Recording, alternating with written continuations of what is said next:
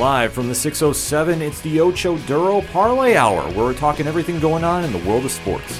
Join in the conversation on social media with the hashtag ODPH, because here we go. Instead of looking deep inside, every word I have to say, keep it simple. Welcome to an all-new edition of the ODPH podcast, better known as the Ocho Duro Parlay Hour. What is happening, everybody? Thank you so much for joining us this week. My name is Ken M. Joining me in studio, as always, you know him. He is the co-host. His name is Padawan J. Hello, hello, hello. Folks, we have a lot to talk about in the land of sports, and we definitely want to keep that conversation rolling with you, so make sure to swing on over to odphpodcast.com. Join in the conversation after the show on social media. We are very active on there. We have all our links up there, so we definitely want to be interacting with you. There's a lot to go over. Also, while you're at the website, check out Parlay Points complimentary blogs to the podcast, the TeePublic store, the classifieds, the directory. There is so much there. I'm forgetting about it. That's why I'm telling you. Just go to odphpodcast.com and find out for yourself. And also remember, use on social media the hashtag ODPHpod. Kicking off this edition of the podcast, though, we have to officially put a bow on the end of the regular season of the NFL. Uh-huh. Week 18. How weird is that to say? It's weird to hear. It's weird to say. But if we keep getting end results like we did this year, I'm all for it. I am too, because the NFL really booked this week very well. Yeah. A lot of very interesting timing. The fact that we could have had two teams kneel for like 4 hours or however long an NFL game would have been and tie, and both of them made the playoffs was the wildest shit I've ever heard in some time. Yeah, they booked interesting timing for most of the games, and it's just weird circumstance, but it is what it is. So we have to recap the week that was with our locks and leaps.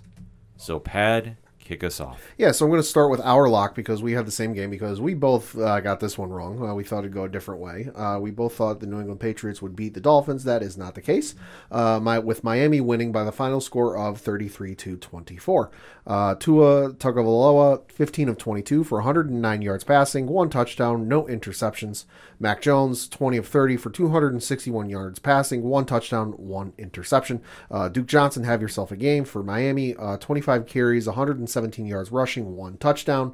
And then for the receiving core, really nothing much. Oh, shut up, watch. Their leading receiver was Durham Smythe, 2 catches, 32 yards, no touchdowns. I think Bill Belichick was trying to chime into you to explain what happened on this game, because this was a little puzzling to me. Yeah. Because I had said on this show, and I will stand firm by my statement of it too, this should have been New England all day, because they knew the stakes that were involved. They knew that if they had won, they would clinch the AFC East if Buffalo had lost to the Jets. Yeah. This was all for seeding too, because at this point, we only knew that New England was in the playoffs. Yep. Didn't know seeding set up, so there was a lot riding on this. And the performance we got from Mac Jones was very, very questionable. And it's not to say the kid isn't allowed to have a bad game. No. And I know that people have said, well, we were apologizing a lot for Mac. Listen, the one thing that you have to look at with this kid is he's thrown into this organization. He's the heir apparent in a lot of people's eyes to Tom Brady. It's possibly the highest expectations for a quarterback a rookie has had in quite some time. Yeah, exactly. So there's a lot that rides on his shoulders. And I think that he's played very well this season. Yeah, all things considered. All things considered. He's exceeded expectations for me. I at the start of the season, I didn't fool myself that I thought we'd be in a chance. I never thought we'd get the division. I didn't think we'd have a chance to get into the division. I'm looking at the spreadsheet I typed up when we were doing our NFL preview special with Rich, back in August, and for the playoffs, I did not, I did. I had the Patriots making the wild card. I did not think for any way, shape, or form that the Patriots would contend for the division title. I'm like, listen, we'll be fine, but it's a question of can Mac pull off some games here or there. I never thought, we'd be on the final week of the season being like, you know what, if you win and Buffalo loses, you get the division. Never thought it. No, and that's a fair statement because obviously with the pedigree that goes on with Bill Belichick, a lot is expected from that team. He has that kind of aura Yeah. that he turns a lot of mediocre players into great players. And he takes good players and turns them into superstars. He asks a lot out of his players, but that's because he knows what they have the potential to do. Right. So Mac has a lot riding on his shoulders, and this was a game that I'm not saying he cracked under the pressure because I don't think that's a fair statement. But I think that he was trying to press too much. Yeah, they got behind early. Yep, he made a very bad pick six, Yeah. and he never looked right after that. Yeah, because Miami came out, with like a 13-play, 77-yard, touchdown drive, which lasted a couple seconds shy of 7.5 minutes. So, as a rookie, he's got to be sitting there going, shit, this ain't good, So then he gets a little rushed, he gets a little nervous, because let's face it, he is a rookie, he is prone to do that. So then you had the pick six, and then, Patriots get the ball back, then they punt. So it was just and this has happened a couple games this year where it's just they got behind. I think the one I can remember was the New Orleans game. They got behind early and then they just tried too little too late to come back from it. And that's a fair statement. I mean, it's just something that they did try coming back, and they were in this game until the fourth quarter. Yeah. So it's not like Miami was running away with it and New England just couldn't come back with a game plan. No. But it was just too little too late after Miami got out to that hot start. Tua's stat line is good, but it's nothing to write home about. 109 yards. One touchdown. He averaged 5 yards a pass. He got sacked the one time. Had a QBR of 68.5. It's nothing sexy. No, it's definitely nothing sexy. So that's why when I'm hearing this, I'm going, this was a good win for him. Yeah. Take nothing away. It was a solid win to build some confidence for him. But it's not like they decided to drop 53. No. And they completely shut out the Patriots. It was only 17-7 at halftime, which you're still in it. And then, Patriots came back and put up 17 points in the second half. So it was a good performance and it looked good for Tua, but it's not exactly anything you're going to remember in the annals of history. No, absolutely not. And for all the crying that, Miami was a better team than their record showed, I will stress this again. You played cupcakes. Exactly. This was a real playoff team that you faced, and you showed up. Congratulations. This is one of the best wins you've had all season. Broken clock is right twice a day. Exactly, but for your 8-0 run there that you had, and I do not care about the conspiracy theories about quarterbacks with the letter O involved in the name or whatever that just weird stat is. It's listen, it's one of those freak instances. Right, it doesn't really mean anything because this team did what they should do against bad teams, and that's beat them. You beat the Texans. They're a bad team. You beat the Jets, bad team. You beat Carolina, bad team. You beat the Giants. Enough said. Yeah. And then you did beat. You got two, and during that stretch, you did get one quality win, I would say, and that's against the Baltimore Ravens. Absolutely. I'll give them that one. Which at the time, they're looking real good. And then, the Ravens are looking real good. And no, they should stomp the Dolphins. And then, hey, the Dolphins snuck one out. Hey, that's a good win for you. So take that one off the board. But the rest of them, cupcakes. Exactly. So this team was playing above their head. Tua, at least for him, got to build some confidence. And I will say this. I think it's very well known I'm not a Miami fan by any stretch of the imagination. Hell would freeze over first. Exactly. But I am happy to see this kid rebound from how they handled them last year. Yeah. And I think that now, whatever his future may hold, and we'll get into that when we break down about the coaching carousel next segment. Yeah. I think for Tua, he definitely has a future somewhere. It's not going to be in Miami, though. No. And I think for him, I think that he really enhanced his stock. Yeah. And I think wherever he winds up is going to be beneficial for him. I hope he gets the chance to sit behind somebody and really hone his skills because he showed he can lead this team. Yeah. But am I ready to give him the keys to the franchise? No, I'm not. And I'm sorry, I'm just not there with him yet. No. But I do think that this was a good rebound season for him. And for the Dolphins, there's a lot of questions you're going to be working on in the offseason. A lot that maybe caught some people by surprise, but not me necessarily. But I really want to hold off on that for next segment. But for them, it was a good way to close off the season and kind of see where you're at. But for New England, this was a bad loss per se, but then again, they were really kind of playing with house money too because Buffalo had the Jets, Yep. On paper, it should not have been as close as it was for the Bills. No. It was what it was because it's division, and that's one thing that we'll always stress on the show. It doesn't matter how bad your team is. If it's a division game, They get up for it. they will show up for it. Uh-huh. Very rarely do they not when it's division. Yep.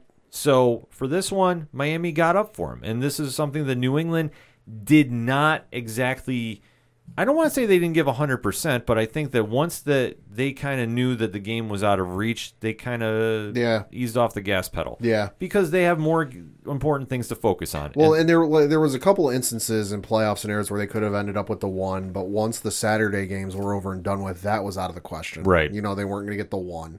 So I think it just became to a point where they looked up at the scoreboard, saw what Buffalo was doing, saw what they were doing, like, all right, we know where we're going to end up. Exactly. So that being said, they could let the foot off the gas. And Because why risk injury or not being available for the wild card game if you're playing, you know, for a position in the playoffs that you know you're not going to get? right. So is, once again, Bill Belichick playing chess while everybody else is playing checkers. Yeah.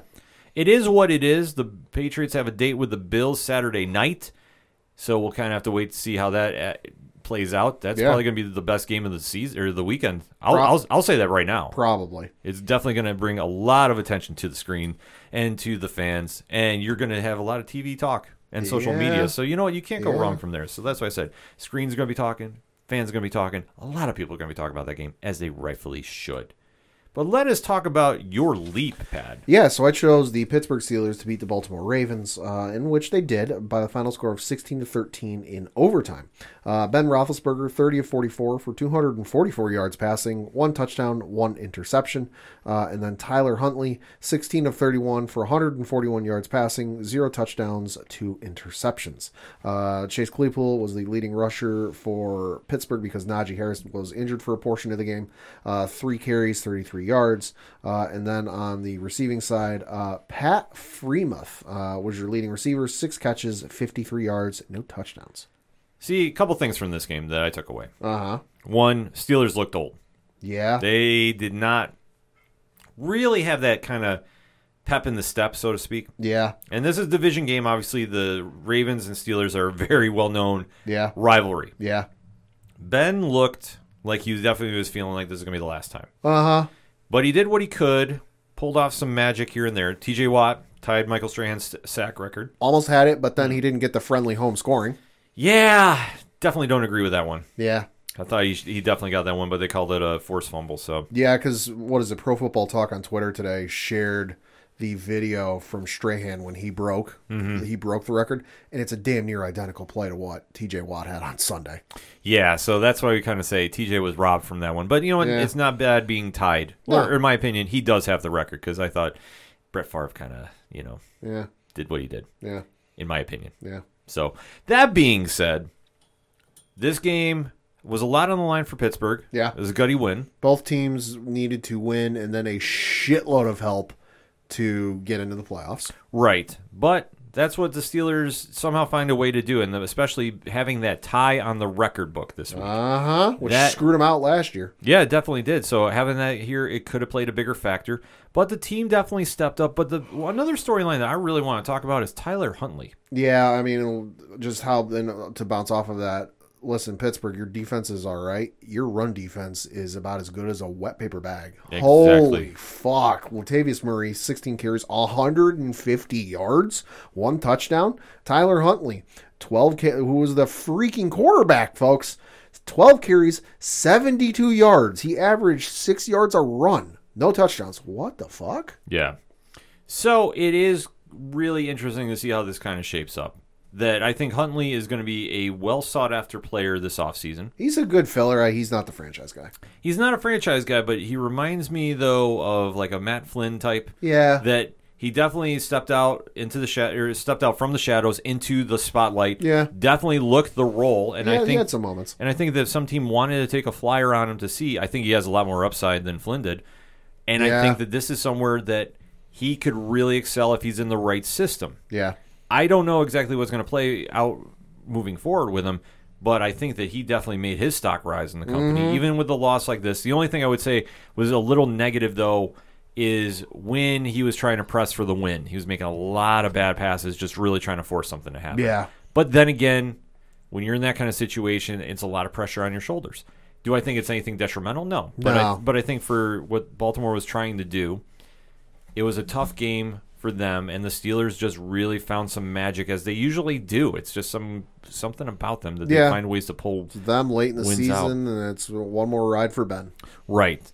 And Ben definitely is going to have a little more on his plate this coming week. He's looking old. But he is definitely looking old, and I do not like their chances against Kansas City. No. I think that maybe if they're lucky, they can slow down that offensive juggernaut. But If that game was in Pittsburgh, they might have a shot just with the crowd keeping them in it, but yay. yeah, I do not like how this game is going to shape up for them. I really don't.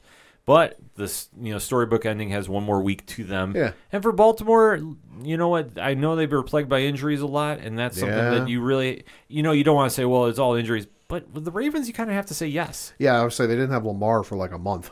Right.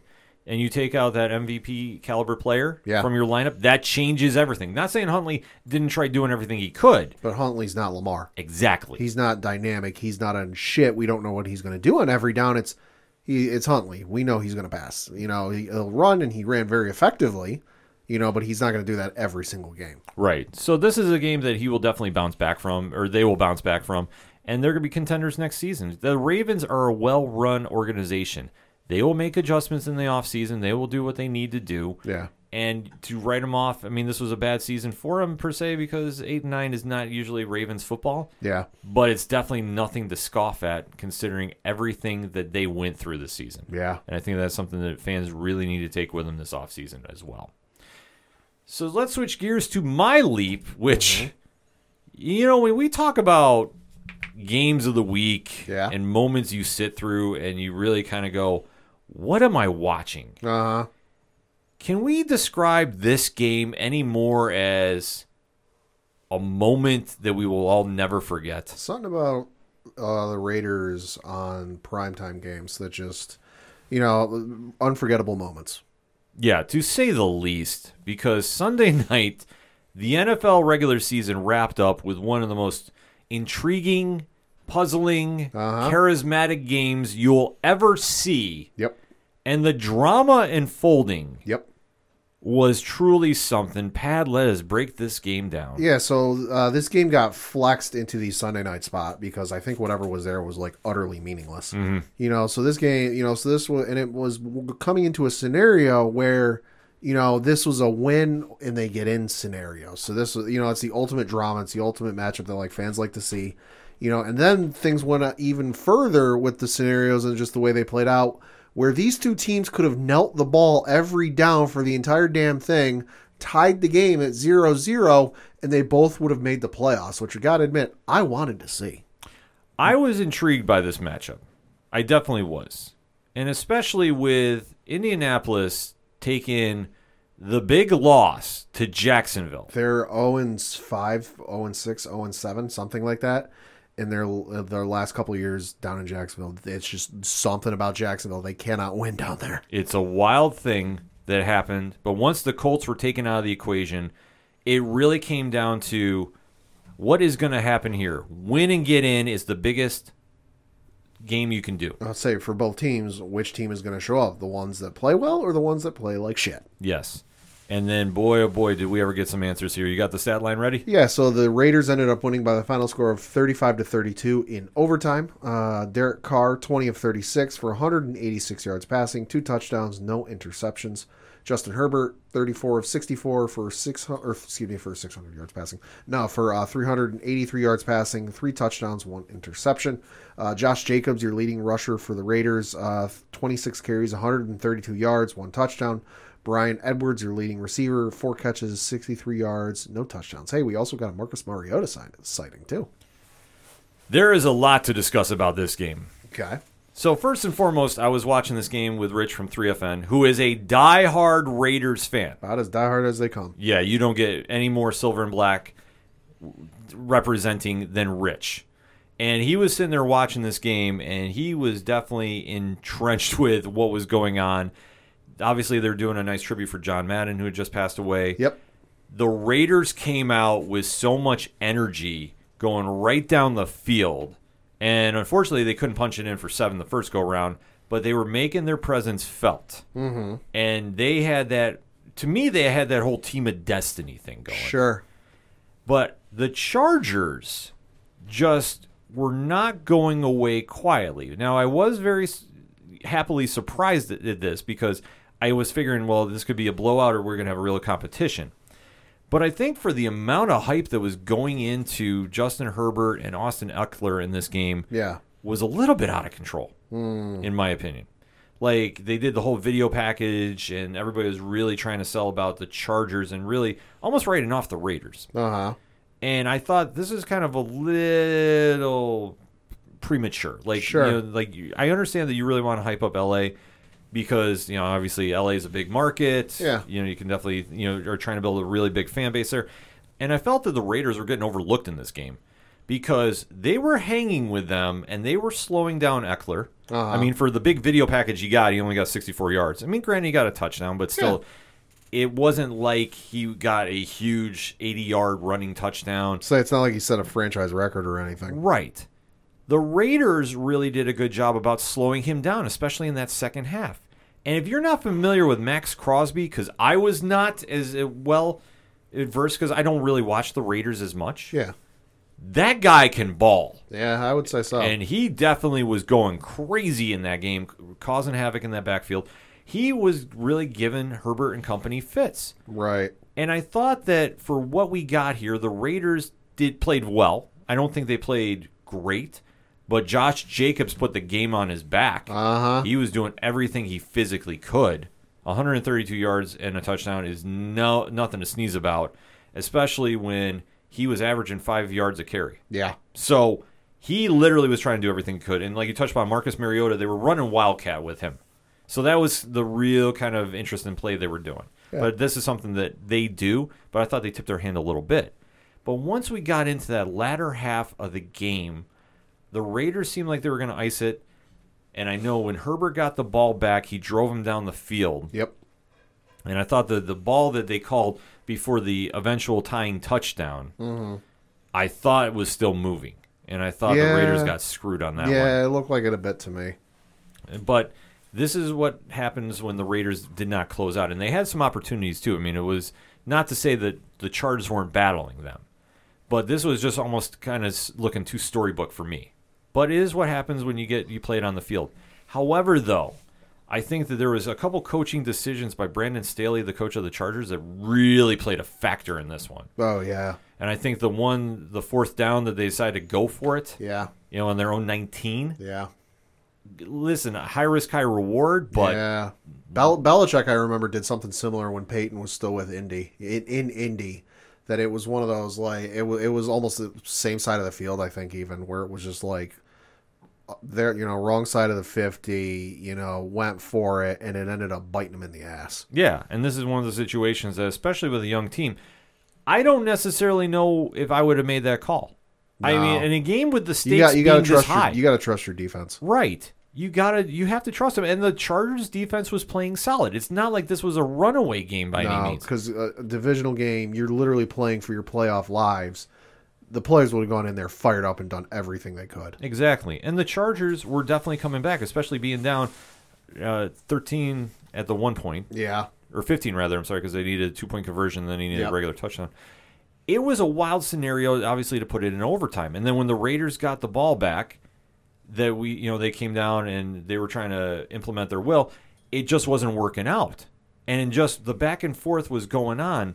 But when the Raiders got the ball late in overtime, this is the play that everybody's talking about. Mm-hmm. Staley calls it an egregious timeout. Yeah. Late. Yeah. That's really set up the Raiders to ice that game. Yep. Because Josh Jacobs, like I said, put the game on his back. When beast mode in Madden. Yeah, because when they had that final opportunity within the last 3 minutes of overtime, because they were going back and forth and nobody could punch it in, this is where he really stepped up and did their thing. Because, I mean, they kind of were having dueling field goals.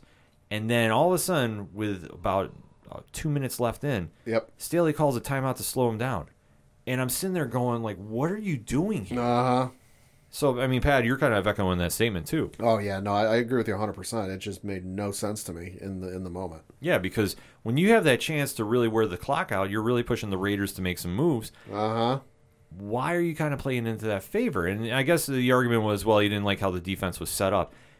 In that kind of situation, you just got to let it go. You got to trust the players to make the adjustments in the moment. Exactly. And this is something that a young coach got exposed for. I mean, because we've seen, if you watch enough football, you've seen enough times where they get up to the line and you got linebackers sneaking up a bit, telling D linemen things, or having a motion a certain way, or they're looking back towards the secondary, telling them things that, like, you got to trust the players to do that. Like, is it the perfect setup? No, but you got to have enough trust and faith in your guys and your captain on defense, you know, to see that situation and go, oh, shit, we need to make a few changes here. Right. But especially with that late in overtime, 38 seconds left. To call that timeout, and if you're worried about your defense, you just got to let it go. Yeah. You really have to trust your squad. And it's not like they were playing bad. Like, that's the thing that was blowing my mind about it. No. So it's like, why are you doing this? And this really set up the Raiders to punch it in, because their kicker, Daniel Carlson, has a leg on him. I think it gets kind of forgotten about with, obviously,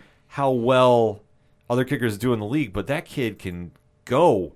And when he nailed that kick, like I said, Daniel Carlson hit the 47-yarder to ice the game with seconds left. So his longest in the game was 52. Yeah, that completely ruined the chance of the Chargers and Raiders both getting to the playoffs, because I know that now the conspiracy theory is were the Raiders going to really kick it or just take the tie. Yeah. I'm going to say this. They were going for the win the entire time. Yeah. The team's motto is just win, baby. Just win, baby, win. Exactly.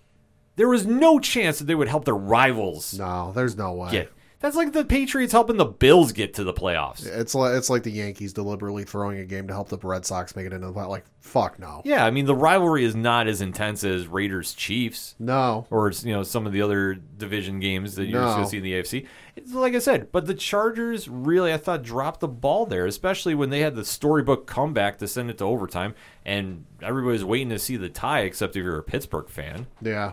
So now the questions are going to be in the offseason for the Chargers. This is going to haunt them. Now, here's the question I want to ask you, Pat. Yeah.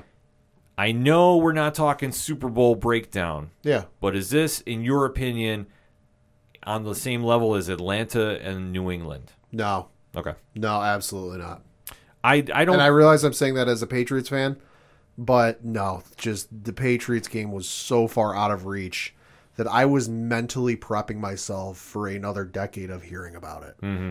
Like, even to this day, I don't hear about it as much, but I still, you know, for as bad as I heard about it from the two Giants losses, especially the first one, I was mentally prepping myself for especially since at the time, I was living in a house with an Atlanta Falcons fan. Yeah. Now, he would have been polite about it, but I still would have heard some shit.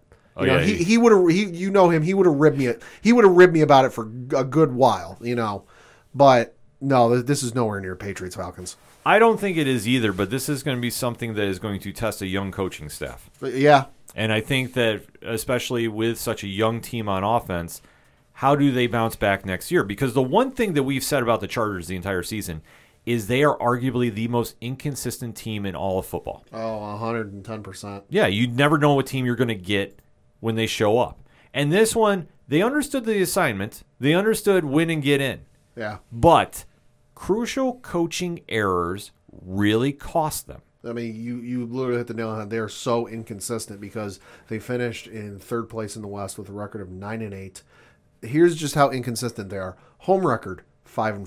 Mm-hmm. Away record, 4-4. Divisional, 3-3. Conference, 6-6. Yeah. Like, what? And if you, like I say, they're the team that they show up in the games they should win, they lose, and the ones they should lose, they win.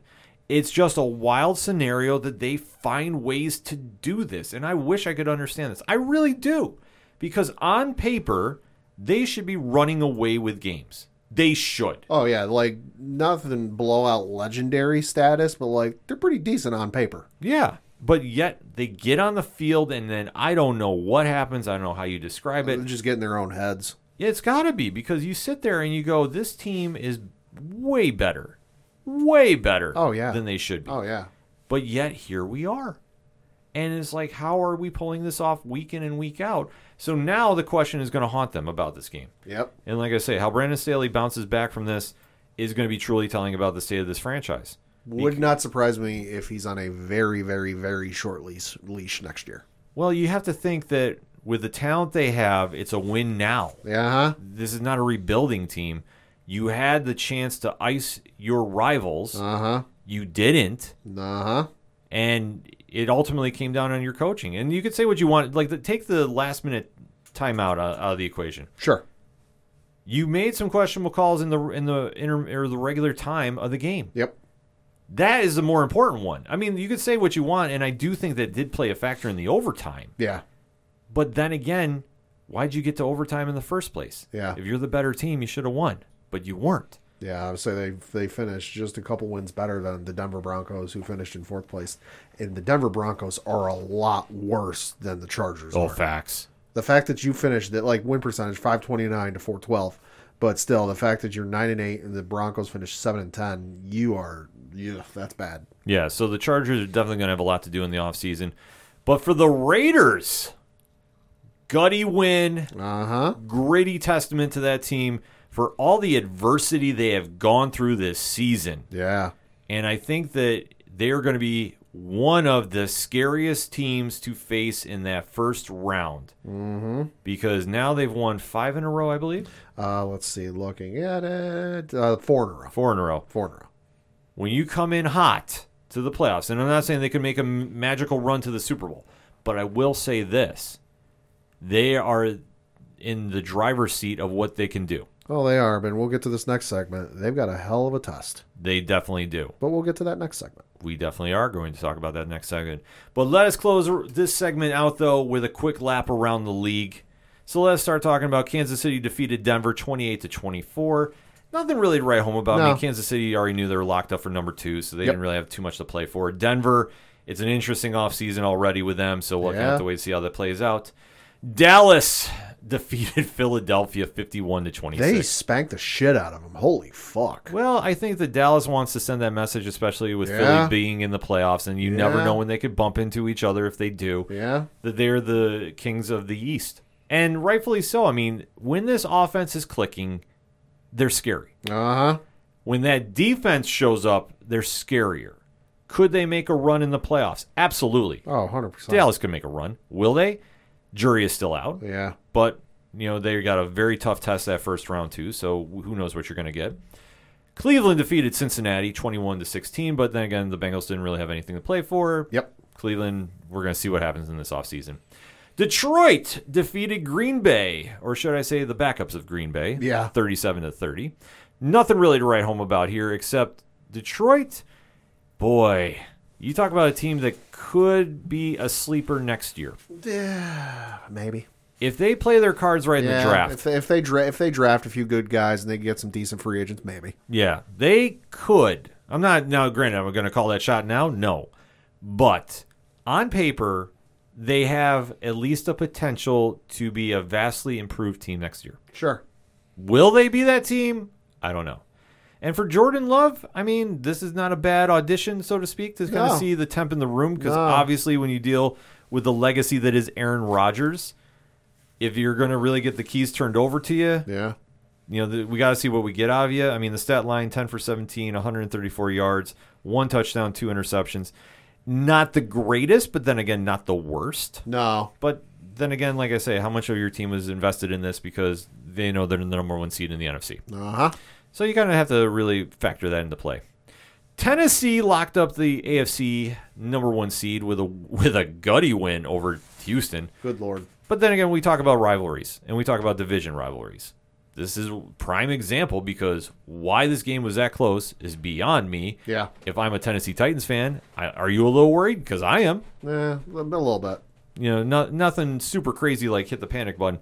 But if Derrick Henry is not back 100%, Houston's been showing some flashes of like they don't suck the last couple of weeks though. Right. Which, I mean, it's tough to say about if this franchise can get back on the right track. I don't know. I mean, I think they're still going to be a season away. Yeah. They got to do a lot of work, and Deshaun Watson could be an interesting factor in that. So he ain't coming through those doors anytime soon. No, so it depends on what they want to do with him in this offseason because they're going to have time. Oh, yeah. And that's going to be the one thing yeah. that they will have to work with.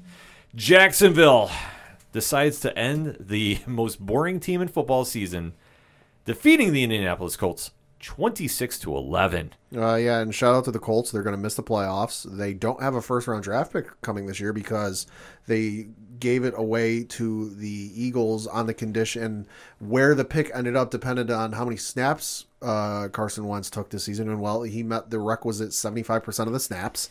So it is a first-round draft pick. Jesus. So they don't have a first-round draft pick. And honestly, if I'm Indianapolis, I cannot trust Carson Wentz to throw an apple, let alone a football. Yeah, I mean, it was a very questionable move to take him as the quarterback. Yeah. Did it pan out? No, but He had moments, Yeah. were it not for him fracturing both of his ankles on a singular play, Indianapolis might not have figured out how good their running game is. yeah, so I mean, So he had his moments, but overall, he ain't it. definitely is not it. Minnesota defeated those Chicago Bears 31-17. They're going to have a very interesting offseason, both teams actually. We got to talk about this. I know your coach, my coach, the coach, Coach Duffy, is crying somewhere because Well, he's partially cheering today, but we'll get to that next segment. yes, Washington, the soon-to-be renamed football team. Admirals, it's already leaked. Oh, really? Oh, yeah, no. The Washington Admirals website got leaked last week, and there was a time where you would go to Washington. You can't do it now, but there was a time where you could enter WashingtonAdmirals.com, and it would look much like if you do OchoDuraParlayHour.com, it'll link to our ODPH podcast. Oh, okay. They had it set up so that WashingtonAdmirals.com linked to the Washington football team site. Interesting. It doesn't do that now. It now links to like some food bank in the Maryland, Virginia area. But no, yeah, there was a good few hours last week where it linked to the Washington football team site. So they're going to be the Admirals. I don't know how I feel about that. Yeah, it's not the best they could have gone with, but it's a name. I was expecting to be the Washington Snyders. I don't have any rooting interest in the team, so I don't either. I mean, they can but name themselves whatever they want. I just was guessing that might be the team name. Let's talk about this real point of the game, though. QB sneak on 3rd and 9 from like your 14. What the fuck was that? Yeah. I'm sorry, Joe Judge, as much as he's a former New England guy, that shit, he's got to go. Yeah. What the fuck are you doing? You can't even argue. We're just trying to get a few more yards out, so we're not giving shit punt position, field position after we punt. Like, I'm sorry, you're that deep into your own end. Your position's going to be shit no matter where you punt it. Yeah, there is no excuse for that. None. Also, shout out to the fan who is suing the Jets and the Giants for $6 billion. There's a Yahoo breakdown of like what the lawsuit means. It's the funniest shit you'll read all day, guaranteed. Giants fans will need a good laugh because this has been an abysmal season. That article from Yahoo Sports will give you a laugh. Oh, they're going to have to do a lot of things. I mean, both teams really. I mean, obviously renaming the football team is going to be a big move, and then we'll have to see what they do moving forward. And for the Giants, well, where do you begin? Firing the head coach? I mean, that'd be the logical move, but they've already said they're committing. But who knows? I mean, that's the one thing you don't really know. I mean, they're supposed to allegedly have a meeting today, so that could lead to something. Who knows? Yeah. New Orleans, though, they're kind of in a rebuilding year in their own right. So, but they decided to close out the year defeating those Atlanta Falcons because who is Atlanta? What is Atlanta? Atlanta took the big L because they lost 30-20. Yep. Buffalo did what Buffalo should do against Zach Wilson and the New York Jets. Listen, I'm going to try saying this without being as favoritism as possible. The Jets will not win anything with Zach Wilson as their quarterback. He'll keep them close, but won't win anything. He'll keep them close in that first quarter. I'm sorry. I've seen enough to make my judgment on this kid. They have nothing around him to help him. I mean, the 5 interceptions he had against New England weren't clue enough. No, but the 9 sacks he took by the Bills in this game kind of said it all. Yeah, this game should have been more of a blowout than it actually was. Yeah, the fact I'm sorry, the fact that it was 13-10 after the third quarter, little cause for concern. Obviously, in the end, it didn't really matter because Buffalo put up 14 unanswered in the fourth quarter. But still, I'm sitting there because I for those who don't know, we got a little bit of an ice storm up in our portion of the country on Sunday, so I was iced into my house, couldn't go nowhere. I saw an SUV do a 180 in the parking lot of my apartment, and I went, "Yep, I'm not going nowhere." So I watched a good portion of this game while I was taking down the my Christmas tree. I'm sitting there after the third quarter going, "This game shouldn't be this close," but it didn't matter. Well, the one thing that the Bills' offense did, and I hope they got this out of their system because now there's going to be no excuse. Sure. Because they decided to fall back into their old routine of we're down around the 20, we're going to just pass it. Throw it to Dawson Knox. Yes. And instead of doing what they've been doing the past couple of weeks and just let the play be the play, they were trying to force too much. And I understand it's the Jets, and the Jets are the Jets, and they're not going to be good for a very, very long time unless somebody does a massive overhaul on that team. Yeah. Even though their defense, I will say this, is not as bad as their offense. Okay. Their defense did show some potential down the road. Like, I know they have a lot of young players there. Oh, yeah. I think that this season will be a great learning experience for them, but that offense isn't going to do anything. They're not doing any favors. When you're on the field most of the game, you're going to get tired, and that's why the Bills took advantage of it. I've seen college offenses more successful than that Jets offense. Yeah, and like I said, Wilson is not the guy. I'm sorry. Like, I've watched him play. I watch his demeanor. I'm just not sold on him being the guy. And it's a shame, but they have nothing around him to really keep him balanced and really develop around him. I mean, looking at the weapons he has on offense, if you can call him that, there's nobody that's even noteworthy to really say, oh, this team is really going to do some damage in the future. No, I mean, their leading rusher was the quarterback himself, Zach Wilson, 2 carries, 24 yards. The leading receiver was Keelan Cole, 3 catches, 54 yards. Jamison Crowder, 1 catch, 16 yards. He's a name, and he's the name I recognize, but he ain't going to give you shit. And then their other leading receivers were Tariq Black, Tyler Croft, Jeff Smith, Tevin Coleman, Ty Johnson, Denzel Mims, Michael Carter, and then your other running backs you had were Michael Carter, Tevin Coleman, and Ty Johnson. Like, none of those names are like, oh, you know what? I got to get that guy for fantasy. Or, you know what? I need a backup for week 9, week 10 when my starter, Derrick Henry, Alvin Kamara is out. I'm going to pick up Ty Johnson. Oh, shit. He only got me 1 carry for -1 yard. Yeah, he did nothing to really scare about. And that's the thing. If you have a young quarterback, you got to get something around him. Yeah. They had nothing. Absolutely nothing. And the kid now has to go in that offseason taking 9 sacks by the Bills. I'll say, you listening to this podcast, look around. Unless you're driving, don't look around. But if you're sitting at your desk or you're working out or you're at your home, look around you. You have more around you than Zach Wilson has in playing with the Jets. Yes. So unless they find some way to build something around this kid, I'm sorry. He's going to be out of the league sooner than later. I'm sorry. Or it'll just be another Sam Darnold and he'll end up someplace else and look halfway decent. Yeah, I mean, that's the only thing you can do with him because he has nothing around him. The only thing he has around him is the New York media, which is going to eat him alive. Yeah, unfortunately. I listen to the Michael Kay show. They are quite ruthless. Yeah, so that's the one problem. When you are in the pressure cooker known as New York, and it is a pressure cooker. If you're not familiar with that term, it is constant media around you 24/7 to the point it's excruciating. 24/7 talk radio. Like, it don't stop. It's sometimes reruns overnight, but like it is 24/7 talk radio. You got the newspapers, you got the local television, you got the fans, and now you got social media, and area specific trends. You just can't escape it. No, you can't. So how this kid's going to balance out with nothing around him to really kind of justify like, hey, I'm really going to turn this thing around.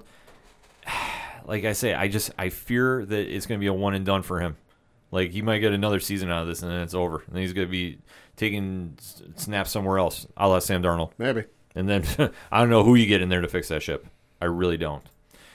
But, nevertheless, Tampa Bay, speaking of a change of pace in quarterbacks, 41-17 over Carolina. Good Lord. I mean, like, what can you say? Sam Darnold and company down there, just not getting the job done. Nope. Tampa Bay looked like they're in postseason form, so it's very scary for anybody facing them, which I believe is Philadelphia first round. So I think so, yeah. That could be a long day for Jalen Hurts and company.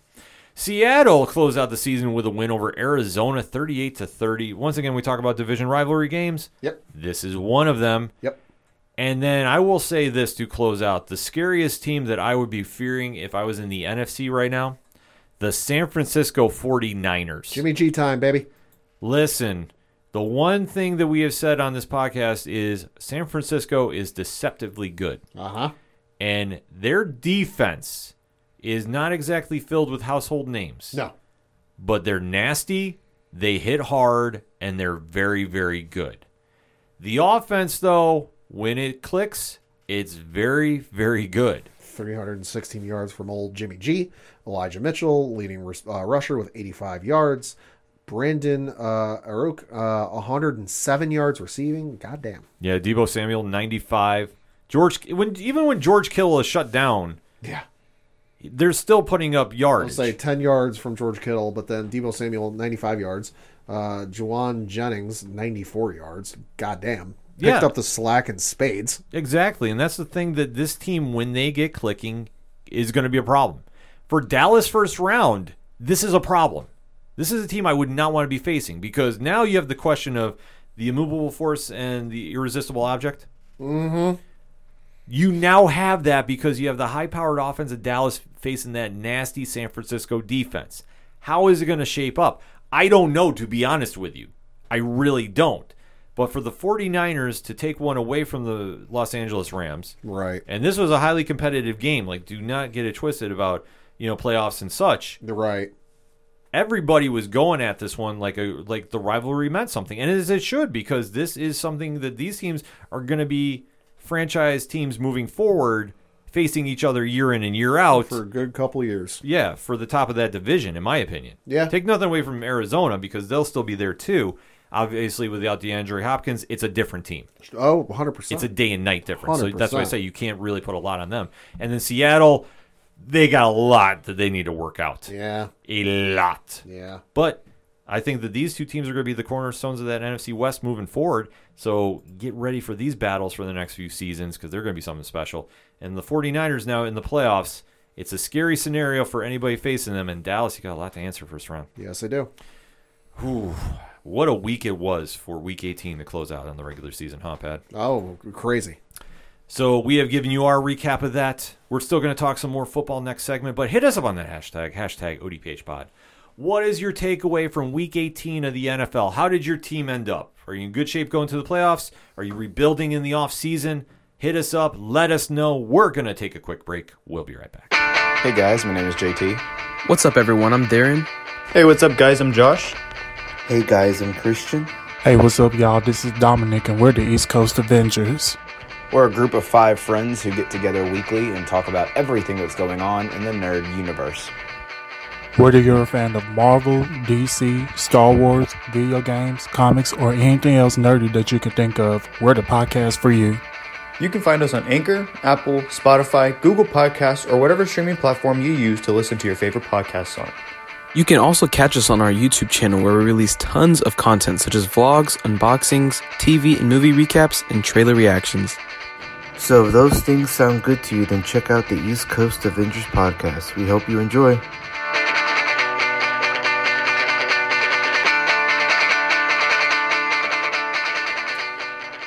Coming back for another segment on this edition of the ODPH podcast, and we are still talking some football. Yeah. So, unfortunately, though, once the season is wrapped up, you do hear about the coaching carousel. Yeah, because there is no Monday Night Football game in the final week of the season, so it is known as, in the NFL world, Black Monday. Yes. So, unfortunately, there is going to be some coaching changes going on with some teams. Yep. We got the breakdown of it. So, as we are recording, this is the latest list. Pat, what you got? Yeah, so the first one that obviously got fired on Sunday was Vic Fangio, the Denver Broncos head coach. Surprising absolutely no one. Yeah, no, this one was not a major shock at all. The team has not been really relevant in a while. I know they're going through quarterback carousels. Yeah. And usually when that's happening, it's not a good sign. Uh-huh. So obviously there has to be some change at the regime. I know obviously moving Von Miller was a big move this year. Yeah. So for Denver, it's going to be a question of who can you get in there to really calm the waters. Sure. And that's the question I don't have an answer for right now. Sure. I really don't. I think that Denver has got a lot of issues suddenly on both sides of the ball. Yeah. That they're going to need to address. And obviously, looking at their quarterback situation, that is the one they're going to have to really do. But I don't know if there's anybody in the draft that is screaming at me as we're recording, No. like, this is the guy they need to go get. No, there's really nobody jumping out to me like, oh, you got to go get this guy. So it might just be another year of a quarterback carousel. Yeah, which is unfortunate, but this is what teams do. But the one great thing about the NFL, I will say this. The salary cap is the toughest one in all of sports. Uh-huh. There is legitimately a fair chance for everybody with the cap to be relevant. I'll say this ain't like the NBA where there's the luxury tax and then you got to pay extra and this and that. Like, no, it is a hard, like, this is the limit. You ain't going over it. Exactly. And that's one thing that I will say the NFL does right, because every season there is a chance. Yeah. When we say there's a chance, a team can rebound and they can come out of nowhere and really catch fire. Right. Denver could. They could. But you need to work some magic and you need to really address some offensive needs that, quite frankly, are glaring holes in your offense. Or in your team, rather. They got a lot of glaring issues. Yeah, so how they move this offseason will be interesting. And like I said, there's not a head coach that is screaming at me like this is the guy they need to go get. Right. So we'll kind of have to wait to see how they pan out. Next up was you had a head coaching and a general manager fired with the head coach of the Minnesota Vikings in Mike Zimmer and then the general manager in Rick Spielman, both let go. Wasn't surprised about Zimmer. Was surprised about Spielman, though. I was surprised by Spielman. Was not surprised by Zimmer. Zimmer had been the head coach there since 2014. So, bit of a rough shake this year with everything going on and, you know, with all that. But, like, it's not a case of, like, he'd only been there 2-3 years and he hadn't gotten his shake yet. But, like, no, dude, you've been there since 2014. You really haven't done. You got a 2-3 record in the postseason. Like, you are what you are and you're not great. No, they're not great, and I think that they've had their own issues, too, with signing Kirk Cousins to that crazy deal. Yeah. Which did not work out in their favor. In hindsight, Minnesota does not like that. No, does not like that at all. And I think, unfortunately, when you go all in with a move like that, it's ultimately going to come down on the head coach. Yeah. And then, plus, they did move Stephon Diggs to Buffalo. Yep. Which, I mean, technically, though, that worked out for both teams. Yeah. Because who did the Vikings draft? Justin Jefferson? Justin Jefferson. Yeah, who is a Stephon Diggs prototype, and he's a star in the making.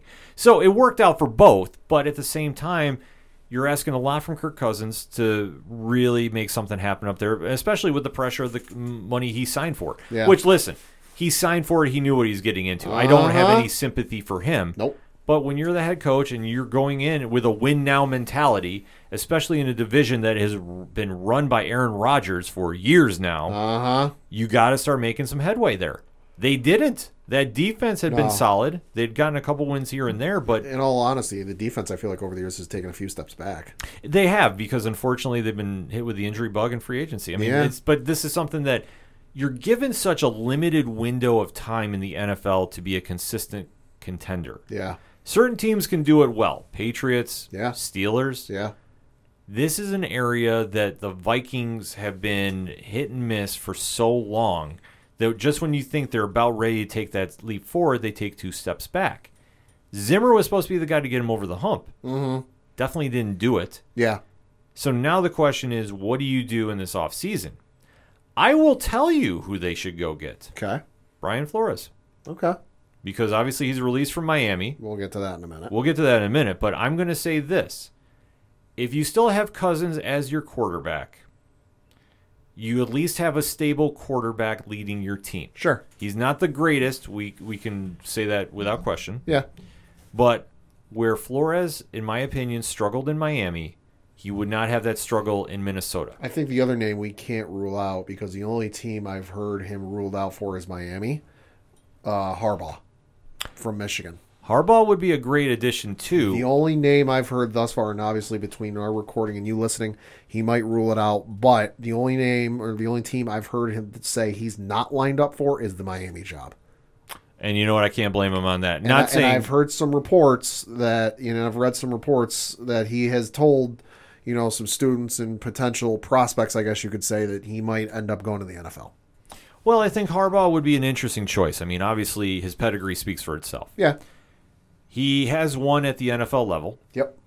Obviously, taking the 49ers to the Super Bowl. Yeah. So he knows what he's doing, and he would probably be arguably the hottest name in the coaching free agency ranks. Yeah. However, though, in Minnesota, would he want to go there? I think it depends on what he wants and does he like the situation. I don't think he's going to end up in Jacksonville because I don't think he wants to stick around for a rebuild and putting another team back together. I think he would like to come into a team where they're essentially already there. They just might need to plug and place a few pieces, and they're a couple, maybe one or two pieces away from really making a run, and he could just kind of go in there and institute his own offense and go. I don't think he wants to spend 4 or 5 years. All right, we got to replace, the defensive line. Now we got to replace the offensive line. Now we got to fix the receiving. Like, I don't think he wants that long drawn out process. I don't think he wants that drawn out process either, but he's got to be really picky where he goes. Because I think now, is there a team that is missing a coach that you could plug and play and they be instant contenders? I mean, I'm sure there is. Yeah. But looking at what we're working with right now, Minnesota could be that job. Could be. I mean, you got a pretty decent receiving core with Justin Jefferson And Thielen. You got a great running back core with Dalvin Cook. Yeah. Cousins is there. Cousins is serviceable, but you can always sign a guy or draft for a guy. This is true. I mean, the possibilities are kind of endless with this for him, that he can really pick and play where he wants to go.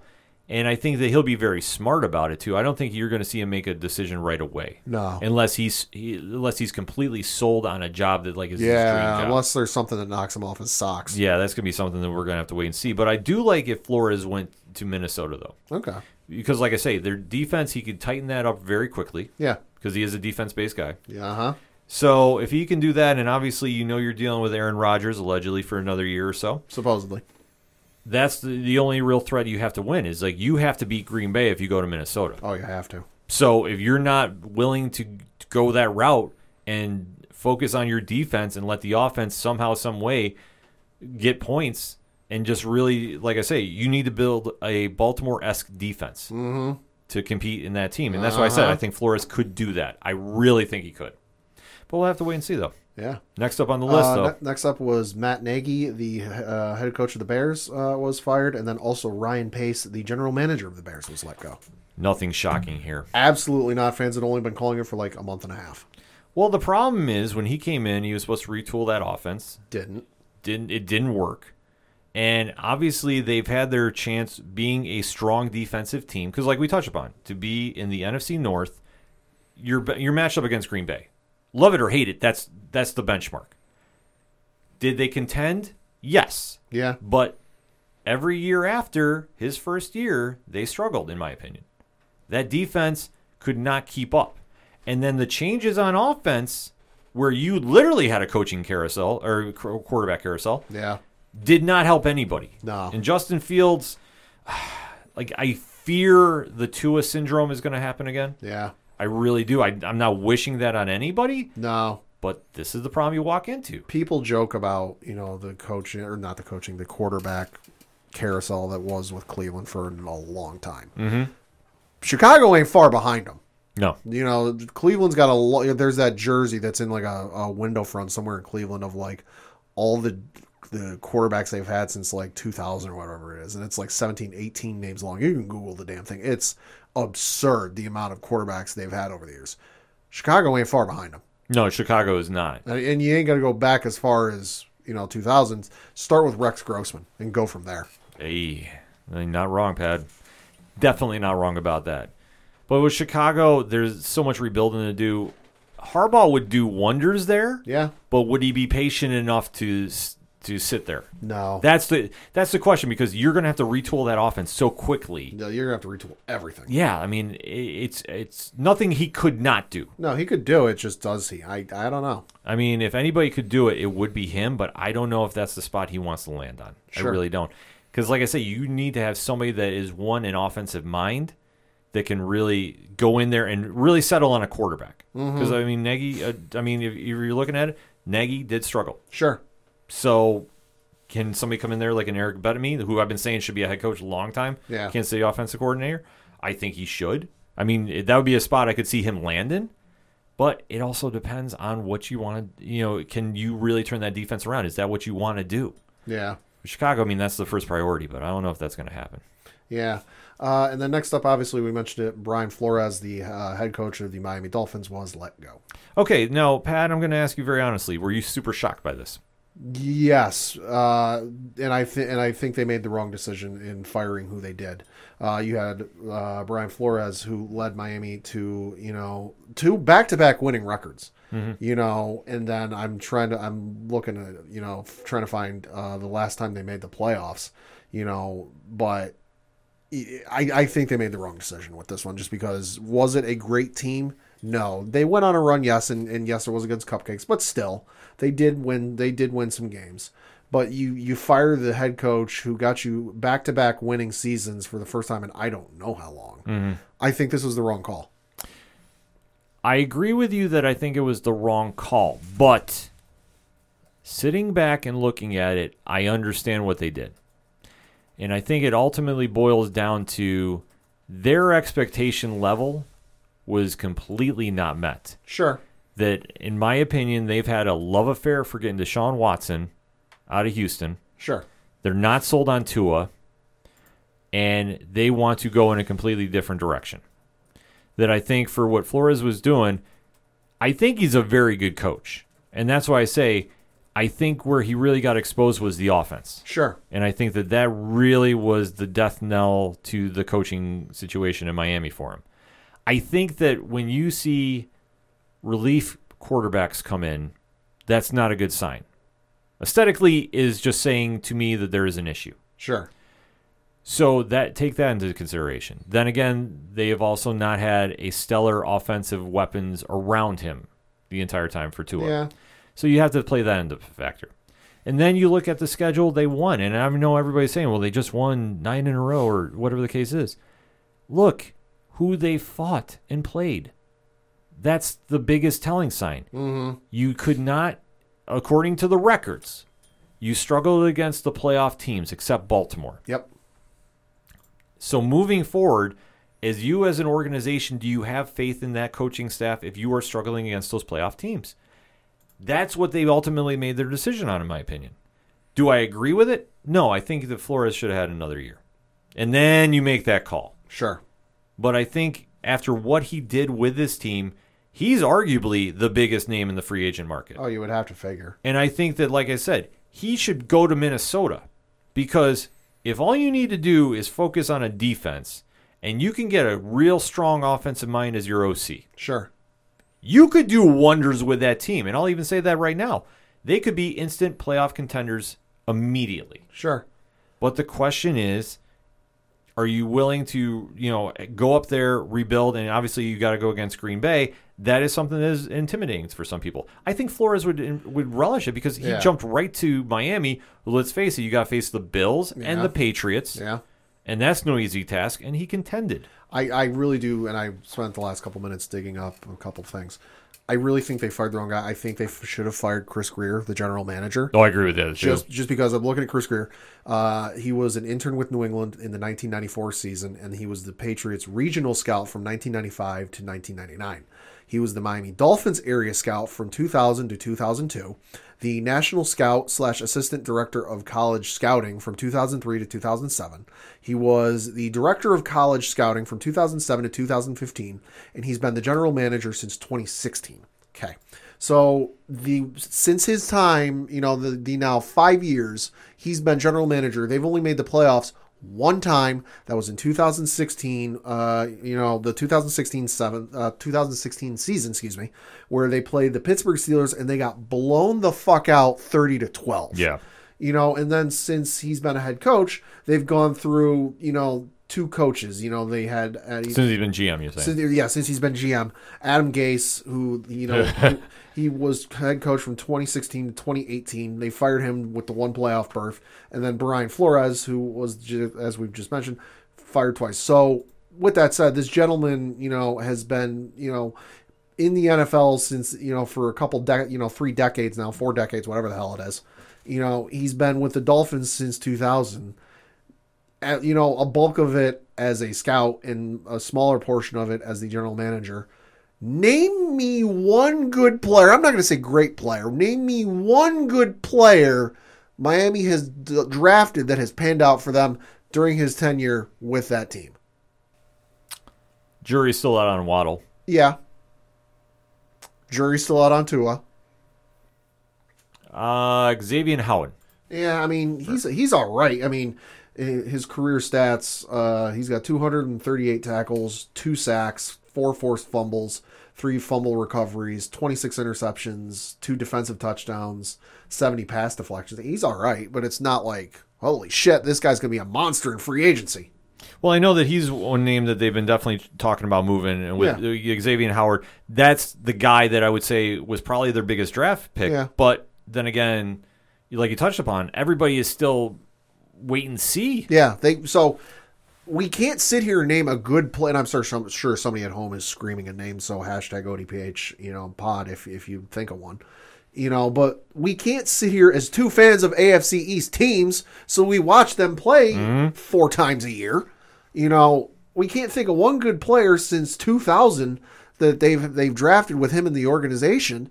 And then you just look at what the hell they've done since he's general manager. I think they fired the wrong guy. Flores led you to back-to-back winning seasons, which is something the Dolphins fans have been, my cousin's one of them. They've been wanting a winning team. And I've been telling my cousin for the last 10 years, you need consistency, because with a constant carousel at head coaching, you are not going to get any consistency, and you're not going to get any sort of settlement down, or foundation, I should say, down for a winning record. Because, their first head coach was George Wilson. He coached from 1966 to 69. You had the legendary Don Shula, who coached from 1970 to 1995. Then you had Jimmy Johnson, was 1996 to 1999. After Jimmy Johnson left, you had, and count on your hands, folks, Dave Wanstead, Jim Bates, Nick Saban, Cam Cameron, The GOAT, Tony Sperano, Todd Bowles, Joe Philbin, Dan Campbell, Adam Gase, and Brian Flores. You've had 10 gentlemen, step in there and head coach that team. Wanstead was for 4 years. Bates was an interim because they fired Wanstead. Saban was for 1 year. Cam Cameron was for 1 year. Tony Sperano was probably your longest tenured. He was 2008 to 2011. Mm-hmm. Bowles was only for a year. Philbin was for 3 years. Dan Campbell was only for a year. Adam Gase was for 2 years. And Brian Flores was for 4. You cannot build a winning team if you're rotating coaches that much. Oh, I agree with you. And as somebody that does not like Miami, that's music to my ears. Because I am not a Miami fan. But I agree with you. And that's why I say, you look at the coaching carousel that they've had. They don't build consistency to win down there. The culture is not set for anybody to really develop into a dynasty there. I'm sorry. You want to take it as it is. This is my comments. This is my opinion. They need some kind of stability in that front office. But as we've seen over the past years with Flores, they have not trusted him enough with that team. Because why is the Deshaun Watson shadow looming overhead of them? And was for a good majority of this season as well, too, as last. They had no faith in Tua. They took him and then immediately were trying to go, okay, what do we do now? How they managed him was egregious. And that's why I say, I'm glad that the kid is finally getting some confidence built back in. But he needs to go somewhere where it makes sense. Yeah. And for Flores, that's why I say I'm glad that he is going to get a chance to go somewhere else, because he definitely deserves another head coaching job. Yeah. Minnesota would make a ton of sense to me. But if he wants to go somewhere else, listen, he can definitely turn something around if you give him time to work with and let him build that defense. Yeah. That is what he needs to focus on. Get somebody else that can balance out that offense, and you got a surefire contender on your hands. But Miami, I guarantee you the reason they moved him is they're sold on somebody else. It could be. It ain't Harbaugh. Harbaugh's name I've read is not lined up for that job. But you need to get somebody in there, and you need to let them do their thing and not butt heads or have the GM get involved or whatever it is. Because since 1995, so 26 years, they've only made the playoffs 6 times. Yeah. And they've only won the division twice. And you can't sit here and say, it's because the Patriots ran the division. Yeah, you can say that for one of them. That was in 2008. They won the division, but that was also the year Brady blew his knee out in the first game of the year. And then also their only other division win in the last century, or this century, was in 2000. Yeah. It's just what Miami does. So unless they have somebody locked and loaded to come in there that's going to make a big splash, This move is very puzzling. And I know Miami, and I can say this because, again, my cousin, who I've known my entire life, is a diehard Miami Dolphins fan. I know y'all love to live on that 1977 perfect record season. That's great, and that's a feather in your cap nobody can take away from you. But Don Shula and those guys aren't walking through the goddamn door anytime soon. They are not coming to bail your ass out, and it looks great and all if you're in Canton, Ohio, or you're down in Miami at the stadium checking out whatever memorabilia they might got down there. But when it comes to between the numbers and between the uprights, it don't mean fucking shit. No, right now, I mean, it was what has he done for me lately? And that's the problem Miami has. Trust me, I know with Miami fans, and that's why I say, I kid around when I say about, the GOATs and such, because this organization has not been great since Shula left. I'm sorry, even Jimmy Johnson couldn't turn the ship around. No, he had 3 years and 3 playoff berths, but no wins. Exactly. So for Miami, this move is puzzling, but I understand what they're doing because they didn't have faith in Flores. But this is something that has been a track record they've done. So not saying I agree with it because I don't, but I understand what they did. Sure. Because this is the pattern they do. Unless they think that they are still the Miami of the Shula era where you think you're going to get that big free agent coach to come in, I don't know who you're going to get to come in right now. You must have somebody lined up if you made this move. It's going to be Christ. I don't know who they're going to do. Whoever it is, good luck to you. Exactly, because I don't see how you're turning this ship around. Just a couple more names that we got left. Anthony Lynn, who was the offensive coordinator of the Detroit Lions, has been let go. No surprise there. Yeah, kind of a little surprising, actually, but I can see why, though. I mean, obviously, when you're going 3 and whatever, it's not going to have job stability because you're not putting points on the ball. Yeah. And then lastly, but certainly not leastly, especially if Coach were here, Dave Gettleman was fired, air quotes, retired. Yeah. Retired, air quotes, from his senior vice president and general manager job. I know Giants fans are super excited. Good luck finding somebody in there to fix that mess. Yeah, you need to get somebody in there that can really do some work. Yeah. It's a primetime job, though, I will say that, but if Joe Judge is still your coach. Which, again, quarterback sneak on 3rd and 9 with your ass against your own end zone. Brilliant job, Joe. Yeah. Brilliant job. It doesn't make a lot of sense of that move, and, I mean, quite frankly, if you're going to go into that organization, you got your work cut out for you. You got work to cut out. You got to go get a franchise quarterback. Daniel Jones is completely not the guy. Oh, hell no. You have a lot of bad contracts for your wide receivers. I said it. Yeah, you don't have anybody on wide receivers. Sorry. Yeah. Your running back, listen, Saquon's best years, I think, I fear are already behind him. I hate saying that. Which, as a Penn State fan, pains the shit out of me. He was electric in college. Oh, yeah, but I think just in the pros, it hasn't panned out for him for whatever reason. Obviously, they don't have an offensive line around him, so I get that point too. Yeah. But for the Giants, there's so much that you need to do to really steer that ship around into the right direction. I don't know who you get in there, but I mean, obviously, replacing Gettleman is going to help. But yeah, like I said, it's got a lot of work ahead of whoever fills in. Yeah, you need to fix that offensive line first and foremost, and then decide what you're going to do with Daniel Jones because he ain't the guy. Sorry, there is no ifs, ands, or buts. You drafted way too high for him. He has not panned out. Nope. And unfortunately, I think at this stage, his best days are gone behind him, same as Saquon. And like I say, I'm not taking any relish in this. This is not a team that I don't like. Like when I talk about Miami, oh yes, I don't mind ripping them because I'm not a fan of them. Sure. That is my rivals. As a Bills fan, I do not have nice things to say, but I keep it very PG. However, with the Giants, there's so much work to get done to get relevant again. It's going to be a project. Like if Jim Harbaugh went there, and I'm not saying that he wouldn't because that's a high-profile job. With his pedigree, could he turn that around? Absolutely. But obviously, they're not going to have him this year unless he decides to stay one more year in Michigan and they do some deal where he comes in. Yeah. But they're going to need to get somebody in there to really steer that ship around ASAP.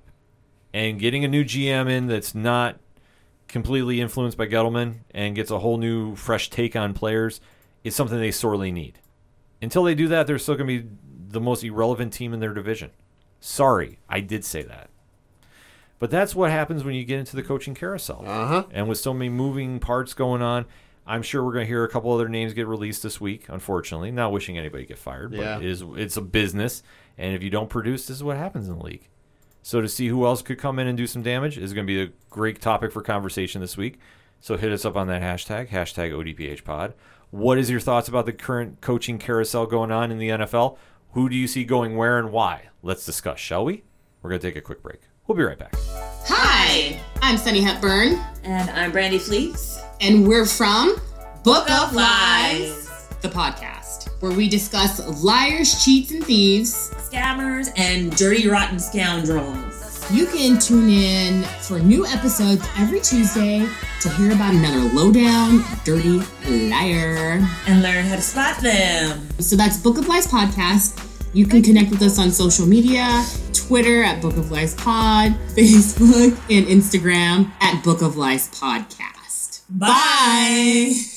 Coming back for another segment on this edition of the ODPH podcast, and time to talk some wrestling. Wrestling. Well, who would have thought the biggest news of this past week would have been a throwaway line on WWE SmackDown? A throwaway line and an accompanying tweet. Yes, because this past Friday night, the WWE did something that I don't think a lot of fans were expecting. No. This move definitely threw a lot of people off. It wouldn't have surprised me, but in the way it went about, did. Yes. So what they decided to do is, obviously, at the end of the month is the Royal Rumble, which, if you're not familiar with, is their 30-man and 30-woman over-the-top battle royal. The winner gets a title shot of their choosing at said champions at WrestleMania, the biggest show of the year. Yep. And what they decided to do this year is they announced most of the field for the women's Royal Rumble. Yeah, I think they announced probably, I think they did the SmackDown side, or no, they didn't even. No, they did both. They did both. I think they did probably about half of the field, whereas with the men, they've kind of been drawing it. Years past, they've done matches to qualify for the Royal Rumble, and then some years, especially this year, they're kind of like doing it drawn out a little bit, like in groups. This year, though, I think they announced on Friday like half of the women's field. Yeah, they did, and obviously they're bringing back some old faces that we haven't seen in a while. Summer Rae. Summer Rae was... That was a surprise. That was arguably one of the biggest surprises, because I know that she's been doing a lot of acting lately and modeling, too, if you follow her on Instagram. Already in a feud, so to speak, with Natalia on Twitter. Go read that interaction. Yo. Yeah, if you forgot about the last time she was in WWE, they're bringing up a lot of the old past. So take it for what it is, folks. It's very, very interesting reading. Also, you have the Bella Twins coming back. Yep, that's not a surprise. That wasn't really a big surprise, because you figured that would happen at some point for however long, though we don't know. But the biggest announcement of people coming back to the Royal Rumble that we've heard on men's and women's side had to be Mickie James. Which wasn't entirely a surprise. I'm like, all right, that makes sense. She's a former competitor, a legend in her own right. But the thing that made it surprising was when they were talking about the folks, Pat McAfee on the show said Impact Women's Champion, which I was like, oh, okay, that's it. Now, Pat McAfee never given a script, never told what's going to happen, just says whatever comes off the top of his head, whether he gets in trouble or not, be damned. But the thing that I was like, well, maybe that was just him kind of breaking kayfabe a little bit and speaking to the folks at home. But then the thing that was like, oh, this isn't him just saying shit. WWE posted an accompanying tweet mentioning him. Now, they didn't mention per se like the @ symbol Impact, but they did specifically name Impact Women's Champion in said tweet. Yeah, this was definitely surprising, because obviously when Mickie was let go, it was not on the friendliest of terms, to say the least. No, there was obviously the infamous everything I had was put into a garbage bag and sent to me. Yep. And obviously WWE dealt with that accordingly. Yep. But Mickie has been tearing it up on the indies, most importantly at Impact and throughout the different organizations too. I mean, she's been on fire lately. And to see her get announced as the Impact Women's Wrestling Knockouts Champion on WWE television was very, very surprising. Yeah. I mean, my honest reaction was, oh, wait, somebody didn't censor Pat. But when they went doubling in and tweeted it, it was like, what do we have going on here? I had the exact same reaction. Yeah, because WWE notoriously has not really opened the quote-unquote forbidden door. They didn't even mention him until the last couple of years. I know Kurt Angle on the one when he was general manager of Raw, and you had Kevin Owens and Sami Zayn were tag teaming together, and they were not attached to any brand, quote unquote. Kurt Angle had the line. He's like, hey, I don't have any space for it on my roster, but I hear Impact's hiring. Yeah, which was very interesting, but WWE has never really had a real adversary feel to the Scott D'Amore-led Impact. No. Obviously, when they were feuding way back when in the Dixie Carter era, Yeah. that was something. And like I said, with Dixie Carter, it was, Hulk Hogan was involved, and it was the Monday nights, we're going head-to-head, blah, blah, blah. When you have that kind of animosity, Vince does not really play well. No. But over the years, Scott D'Amore has definitely done a lot of really good things with Impact, in my opinion. Yeah. And obviously, they were the first ones to open that quote-unquote forbidden door. And what we mean by that is when they are inviting wrestlers from other organizations onto their programming. Uh-huh. And this was a very big deal when they decided to play ball with All Elite Wrestling. Uh-huh. Because when they had Kenny Omega appear with Don Callis, and he announced he was going to appear on Impact Wrestling to explain what was going on there, the internet broke, because this is the first time that you've seen a major organization team up with another major independent promotion to have joint storylines going. It was very, very innovative for the time. However, since that started, it was met with very mixed results. Uh-huh. Now, Pat, what is your feeling about the original Forbidden Door? I mean, it was an exciting concept, just because the thought of promotions that competed with each other, whether it be directly or indirectly, I thought would never happen. Mm-hmm. But ultimately what it ended up being was a bit of a letdown, just because did we get to see some cool moments? Sure. Was it cool to see Kenny, win a whole bunch of belts? Yeah, it was cool, but ultimately the payoff for that wasn't what I expected it to be. So it was cool for a hot cup of tea, but ultimately I think it's going to be by and large forgotten in a couple of years. It was interesting for the initial start of it. Yeah. However, though, if you're going to get into a partnership, it's got to be 50-50. Uh-huh. And when Impact was allowing Tony Khan and AEW to do those infomercials where they were ripping Impact to shreds. They were letting AEW shit in their own house. Yeah. On the carpet. That was a telling sign that this is not working. Uh-huh. And I don't understand what is going on here. But when you're not looked at as an equal, you're looked at as big brother, little brother.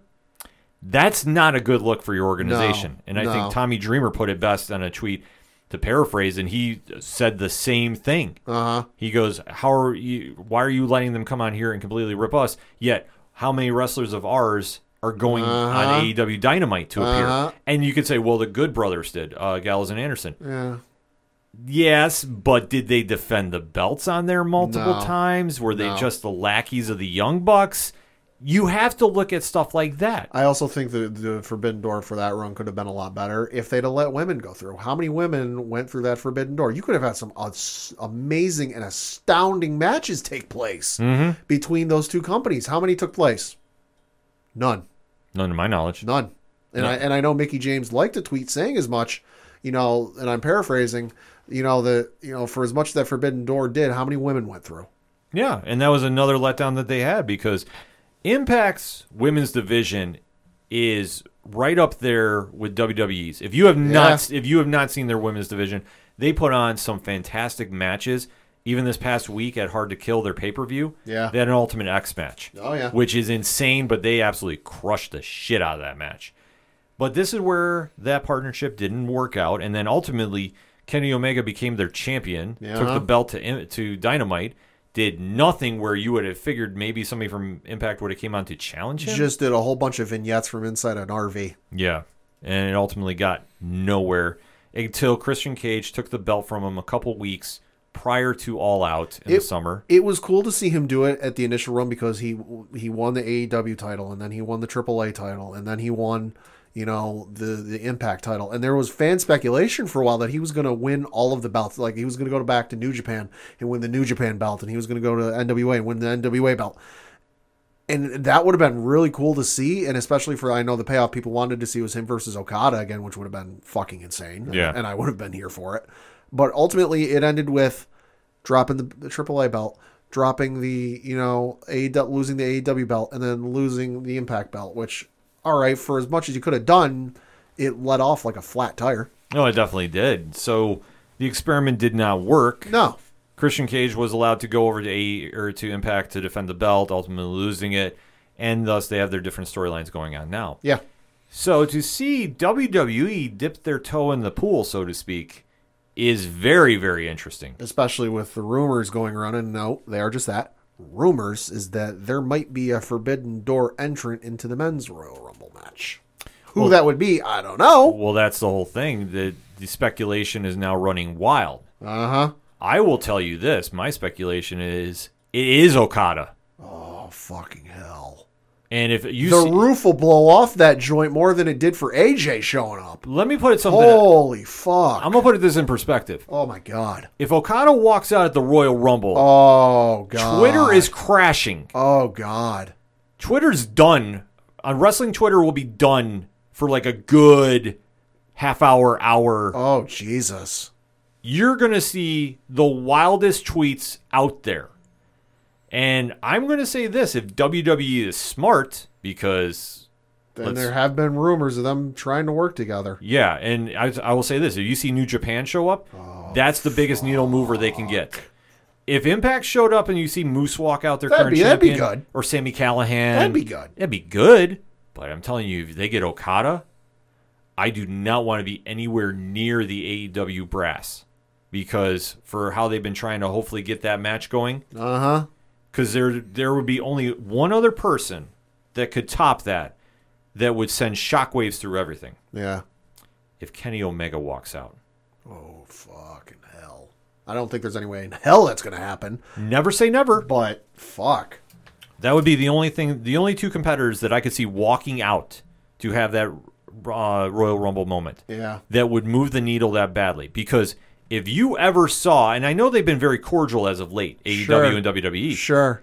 If you saw some kind of Forbidden Door go on where Kenny Omega, who's currently out right now getting some well-needed time off, says, you know what, I got enough to go in for, the Royal Rumble for whatever. Yeah. That would send shockwaves through all of wrestling.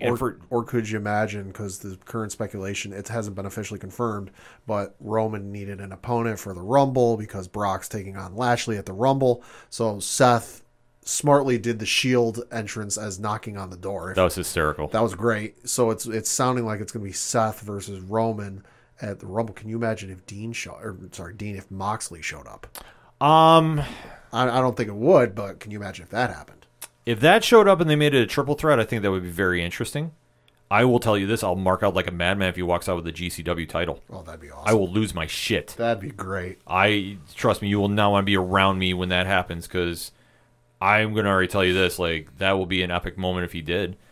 But that's where you kind of look and have to say, okay, what is the WWE really doing ultimately here? And especially with as much bad PR as they've had. And that's a lot. It's a lot, and rightfully so. Like I said, they're not getting a hall pass for every release they've done and all the really questionable moves from a fan perspective. I understand from business why they're doing it, but from a fan perspective, this is one way to really generate a huge buzz to the Royal Rumble. Not that you would need to. No, but if it can lead to that and then lead to a matchup with somebody from New Japan or maybe an Impact, at Mania, that'd be insane. Oh, yeah. It'd be absolutely crazy. I mean, the thing is, Impact is obviously not as big as New Japan. And it's you can still have some fun with it. Oh, absolutely. It's not a knock against Impact. Impact, I will say this, if you've not watched their pay-per-views, always solid work. Always. Oh, yeah, and especially with Gallows and Anderson are still at Impact, have them show up and start feuding with, say, Finn and AJ. Finn and AJ are on the same show right now. Now, some AEW fans might go, oh, they're just copying what they did when they were doing the AEW running. Yeah, but it means more. Especially to old school, New Japan fans and the Bullet Club fans.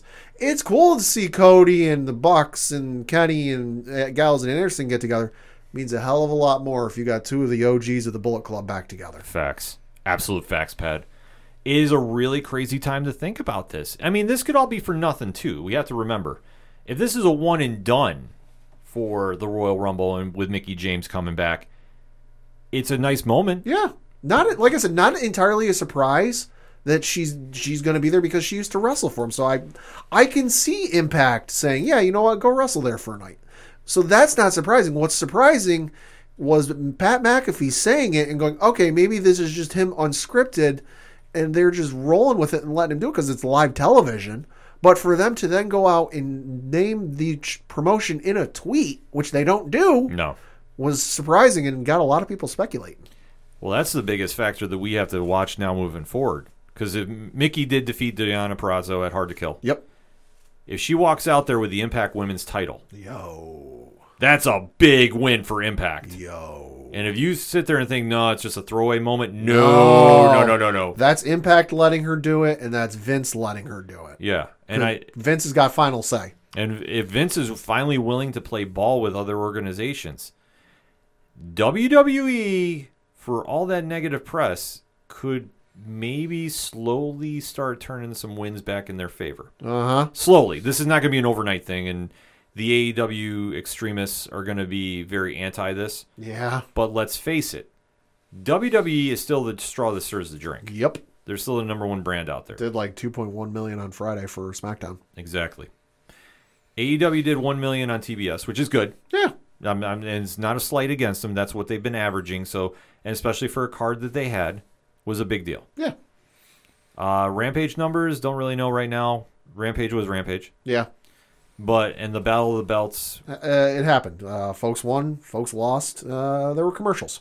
Yeah, it was kind of a letdown for a couple different reasons. But I mean, it was solid matches, but it was obviously they had to do a big switch at the main event of it, and that's something that's out of their hands. So just kind of lost a little of the steam that it was going in with. But we'll kind of have to wait to see what they do because now with the TBS era, AEW's really got to make some moves. But the fact that WWE decided to drop that with one simple tweet really got wrestling fans talking. And now the possibilities are endless. What could happen if they play their cards right? Because with the Royal Rumble, this is something that old school fans tune in for all the time. The casual watchers will tune in. Oh, yeah. Even the AEW extremists will tune in. Oh, yeah. And if you say you're not, you're lying. Exactly. We know you. We're not going to say your names, but we know you. This is a moment that everybody's going to be watching because they're going to have so much moving forward with this. WWE could really have a lot of hype going into WrestleMania, and I think that that's a win-win if they're willing to play ball with other organizations. If they're willing to do work with Impact, that's huge. If they get New Japan involved, oh, that's even bigger. All bets are off. Oh, fuck. And then if you tell me that you could see Kenny Omega walk out there. Can you imagine, let's just say, if New Japan and WWE start working together, and you have Okada show up on Royal Rumble, and then you have him be the next feud with Roman. That would be huge. And the numbers SmackDown would do, holy fuck, we'd be talking numbers they haven't seen since the Attitude Era. 4 or 5. Easy. That's how much of a needle mover Okada is. I'll play this to end the segment with just fantasy booking. If WWE has hypothetically Okada number 1 and Omega number 2. Oh, God. Jesus, Mary and Joseph. That would be nuts. The net will melt. Just going to put that out there. Because now all bets are off pending on one little tweet. Who would have thought, Pad, that this would have been the biggest wrestling story of the week? Not me. Definitely not me going into it, but now we got so much to talk about, and we definitely want to recap with you about that as well. So hit us up on that hashtag. Hashtag ODPHpod. One little tweet stirred up all this fantasy booking and the possibilities for WWE to really make some noise going into the Royal Rumble. We definitely want to know. Let us talk about this, shall we? And remember to check out the latest episode of 607 TWS, because we're going to be talking a little more about wrestling going on, especially the stacked GCW card going on this weekend too. So much wrestling to discuss on all the 607 podcast platforms. Make sure you're following, make sure you're interacting, because we definitely want to talk. But we're going to take a quick break. We'll be right back.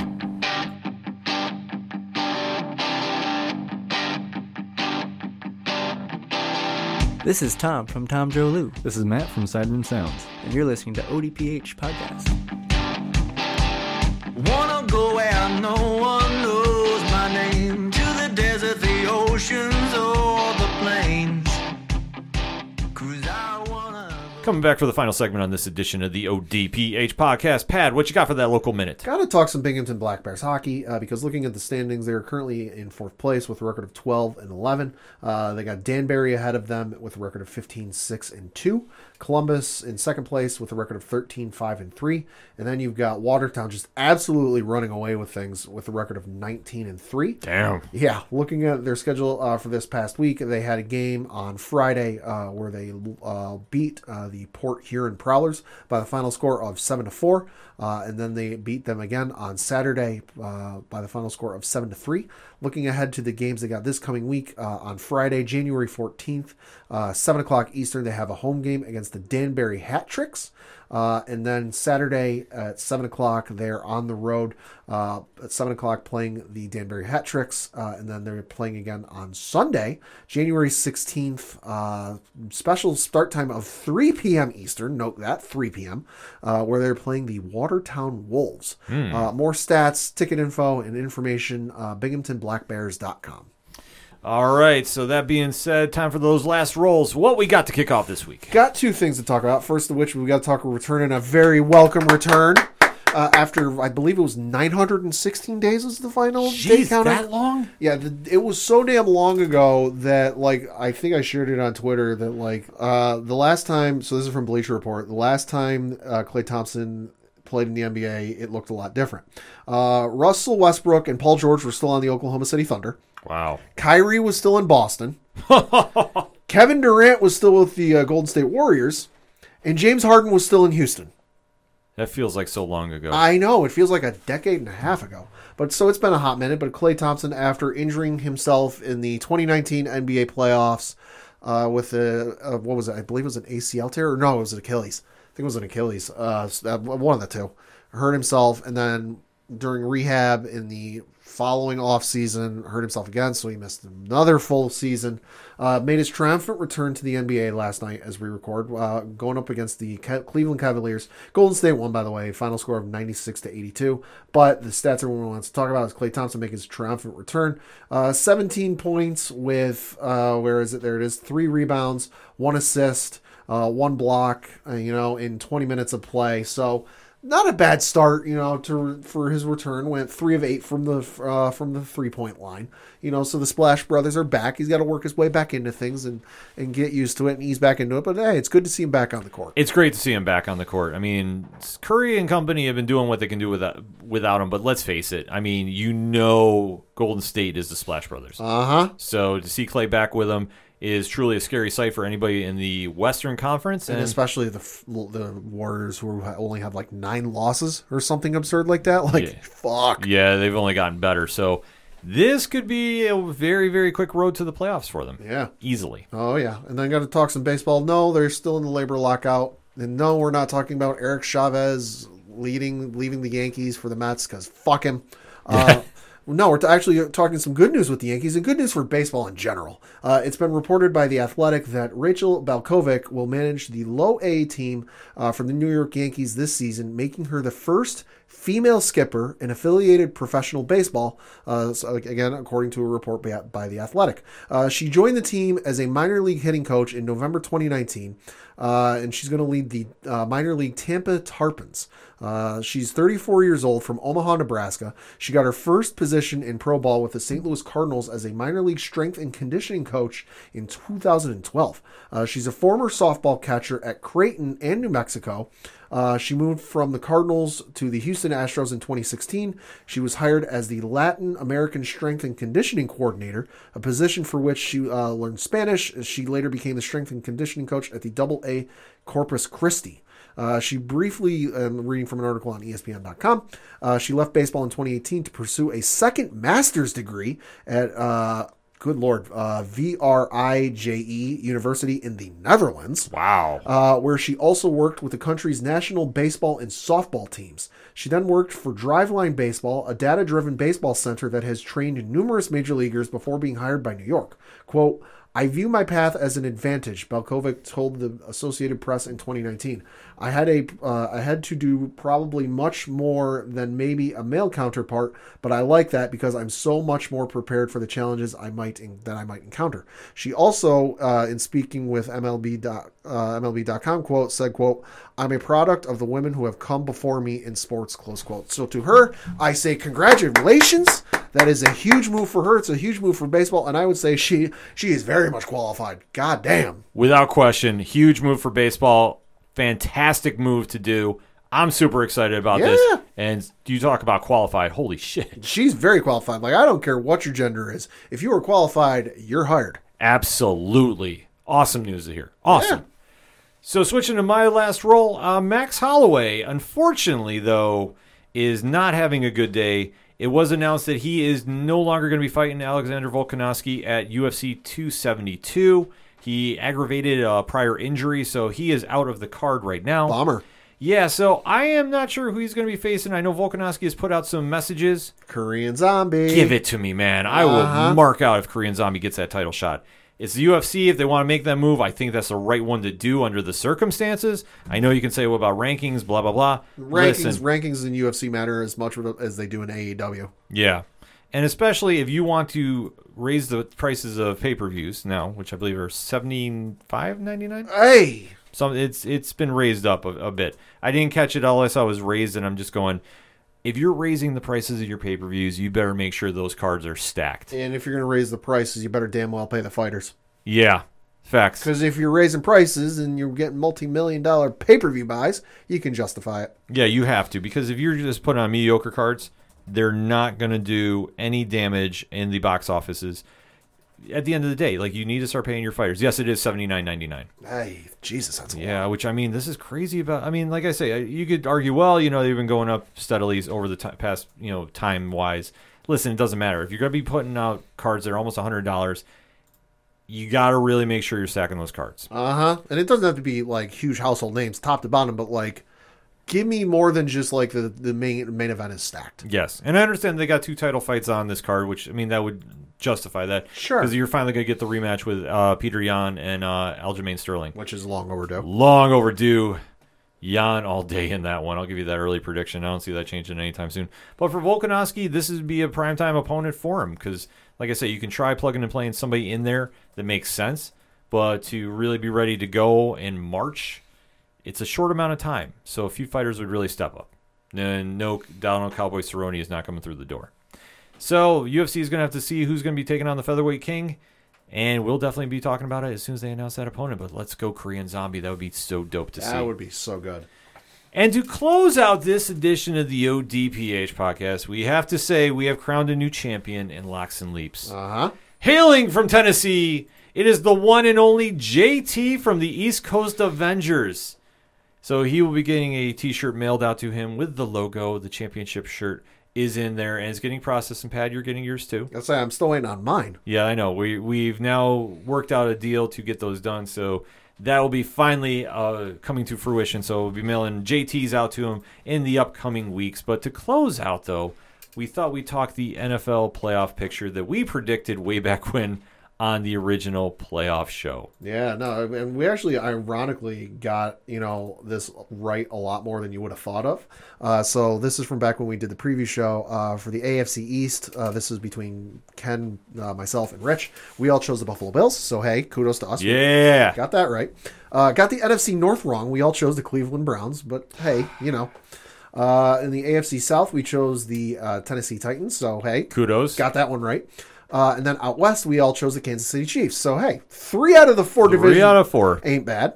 Out in the NFC, we all chose Dallas to win the NFC East. So, hey, got that one. Rolling. NFC North, we all chose the Green Bay Packers. So, hey. Facts. Got that one. And then in the NFC South, we all chose the Tampa Bay Buccaneers. So, hey, kudos to us. Still rolling. We all got the NFC West wrong, though, because we all chose Seattle. So, yikes. And then for the playoffs, I will mention, since I already went over the division winners, for the wild card, Ken had the Baltimore Ravens. Whoops. Yep. And the Pittsburgh Steelers. So, hey, 1 out of 2 ain't bad. Didn't know that there were going to be extra ones in there. So, hey, apologies. Myself, I had the Baltimore Ravens. Whoops. And then the New England Patriots. So, hey, 1 out of 2. And then Rich as well had the Baltimore Ravens and the New England Patriots. So, hey, 1 out of 2 for the three of us ain't bad. 1 out of 2 is not bad. Yeah. So I'll take that as a win. Rich and myself are still in it for AFC champions with the Buffalo Bills. Ken is eliminated from that. And then for the NFC champions, we're all still in with that. Ken and Rich taking Tampa Bay, myself taking the Green Bay Packers. And as such, our Super Bowl winners are all still intact, obviously, because Ken and Rich chose Tampa Bay. I chose the Green Bay Packers. Yeah, we're riding high in the NFC. The picks might change a little bit now. I mean, obviously, Yeah. I was drinking the Cleveland Kool-Aid because on paper, they should have done the job. Should have. But you know what? That's why I ride with my Buffalo Bills in real life. Yeah. But this week, though, all the playoff games are going down, so why don't we give a quick preview and we'll go from there? Yeah, so this is Wild Card Weekend on Saturday at 4:30 Eastern on NBC. I believe you'll also be able to stream it on Peacock as well if you have a Peacock subscription. Yes. You've got the Las Vegas Raiders at the Cincinnati Bengals. Calling the upset right now, Raiders. I'm going to say Cincinnati. Okay. And then in the probably most anticipated matchup of the weekend, you've got the at 8:15 on CBS, also on Paramount Plus, I believe, if you have a Paramount Plus subscription, the New England Patriots at the Buffalo Bills. I think if you've listened to the show long enough, you know who we're going with, so we're not even going to address that. Yeah, shouldn't need to say it. No. Then on Sunday at 1 o'clock Eastern, you have the Philadelphia Eagles at the Tampa Bay Buccaneers. Tampa big. It should be Tampa, but hey, listen, it's the playoffs. Weird shit's happened. Mm-hmm. At 4:30 Eastern on CBS, you have the San Francisco 49ers taking on the Dallas Cowboys. Should be Dallas. It should be Dallas. As good as they're clicking, you got Micah Parsons playing real well. Diggs on defense is still there. Offense is looking real good. Should be Dallas. 49ers. Ooh, okay. And the upset of the weekend. All right. Sorry, Dre. That's all right. And then at 8:15 on NBC, you have the Pittsburgh Steelers taking on the Kansas City Chiefs. So who do I want to win? Pittsburgh. Yeah. Who's going to win in probably a slaughter? Kansas City. Listen, I'm in the same boat. I would like to see Ben win one more game in the playoffs and ride off into the sunset, but I don't think it's going to happen. Christ. Kansas City's currently a 12.5 point favorite. Listen, the one thing about Kansas City at home, you know it's virtually impossible to beat them. They're going to come in. That offense is just too damn quick. That's the thing that scares me. So unless Pittsburgh can scheme away in 6 days to slow them down, it's going to be a long day. I'm hoping I'm wrong, though. The over-under is like 46.5, and I'm going to say most of that's probably going to be from Kansas City. Yeah, I could see this being like a 38-7 something. Yeah, I'm fearing. Like I hope I'm wrong. I really want to stress that. Yeah. And then on Monday, you've got for the first ever ESPN NFL playoff game, or might be one of the few. I don't remember. You've got at 8:15 Eastern, Arizona at the LA Rams. That one should be good. That'll be a fun game. But, like we said, no DeAndre Hopkins. It's currently Rams by 4. Yeah, I take that. I take the Rams. I'm rooting for Arizona, but but I'm taking the Rams. So, man, it's crazy with 3 days of football. I know. It's awesome. Yes, and Slime Time, too, on Sunday. Yeah. Say the Nickelodeon is going to be doing a game again, which I might flip back and forth between. Yeah, that's all I'm excited about. I just want to catch that game after the Bills game because we got priorities. This is true. All that being said, though, Pad, the music you heard on this edition of the ODPH is that of Brian Wolf. He's a good friend of us. He has announced he does have that single coming our way. Hey. So hopefully we get that in sooner than later. I know he's got a big release party down in Austin, tentatively scheduled for it. But if I want to find out everything going on with Brian, where do I go? ODPHpodcast.com. Right on. You swing on over to the music section. You check out everything going on with every great musician that gives us their music to play on the podcast. So whether it's Brian Wolf's Shot of the Robots, Second Suitor, Tom Jolu, Yard Party, Floodlands, the list goes on and on. Go support the hell out of them. They're all fantastic people. I am super excited to go listen to some new music too. And when we get that Brian Wolf single, guarantee you it's coming on the show that day. Also, while you're at the website, check out the directory, which has more podcast providers of the ODPH on it. Pat, how many are we up to now? Like 13,000. And 4. The list keeps going on and on and on. So if we are not on your favorite podcast player, let us know, and we will try adding that to the directory. Because otherwise, you just go there and go, okay, what am I listening to? Am I listening to it on Spotify? Boom, it's right there. Oh, what about Apple Podcasts? Boom, we're right there. How about Good Pods? Boom, we're right there. Any place that we are on is usually on that directory. And like we say, if we're not, we'll try fixing that best we can. Also, while you're at the website, check out the Classifieds, which has Friends of the Show, organizational links supporting Black Lives Matter, all the amazing pod groups we are in via their Podchaser pages. So shout out to the Inner Circle. Shout out to the Polyps. Shout out to our good fam over at 8122 Productions and all they're doing with 607 Podcasts. That, Parlay Points. Check out the blogs. New ones dropping this week. The T Public Store. All of that. So much more. ODPHpodcast.com. That's all I got for this week. So for the one and only Padawan J. Fuck the Astros. And by the way, the catch from Montana to Clark, 40 years old today.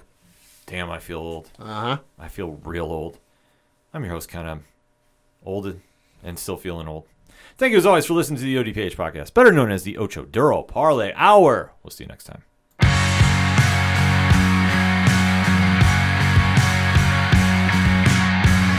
Sometimes I lay awake at night, wondering what life would be like if you weren't taken before your time. The lessons you taught me, try to remember, try to engage. Sometimes it feels just like I'm staring at an empty page. I think about the years we had together. Your name will be written on my heart forever. Since I never really got to say goodbye, I'm gonna do my best now to try. I wish that I could call you, hear what you'd have to say. I'd love to hear your thoughts on the world today.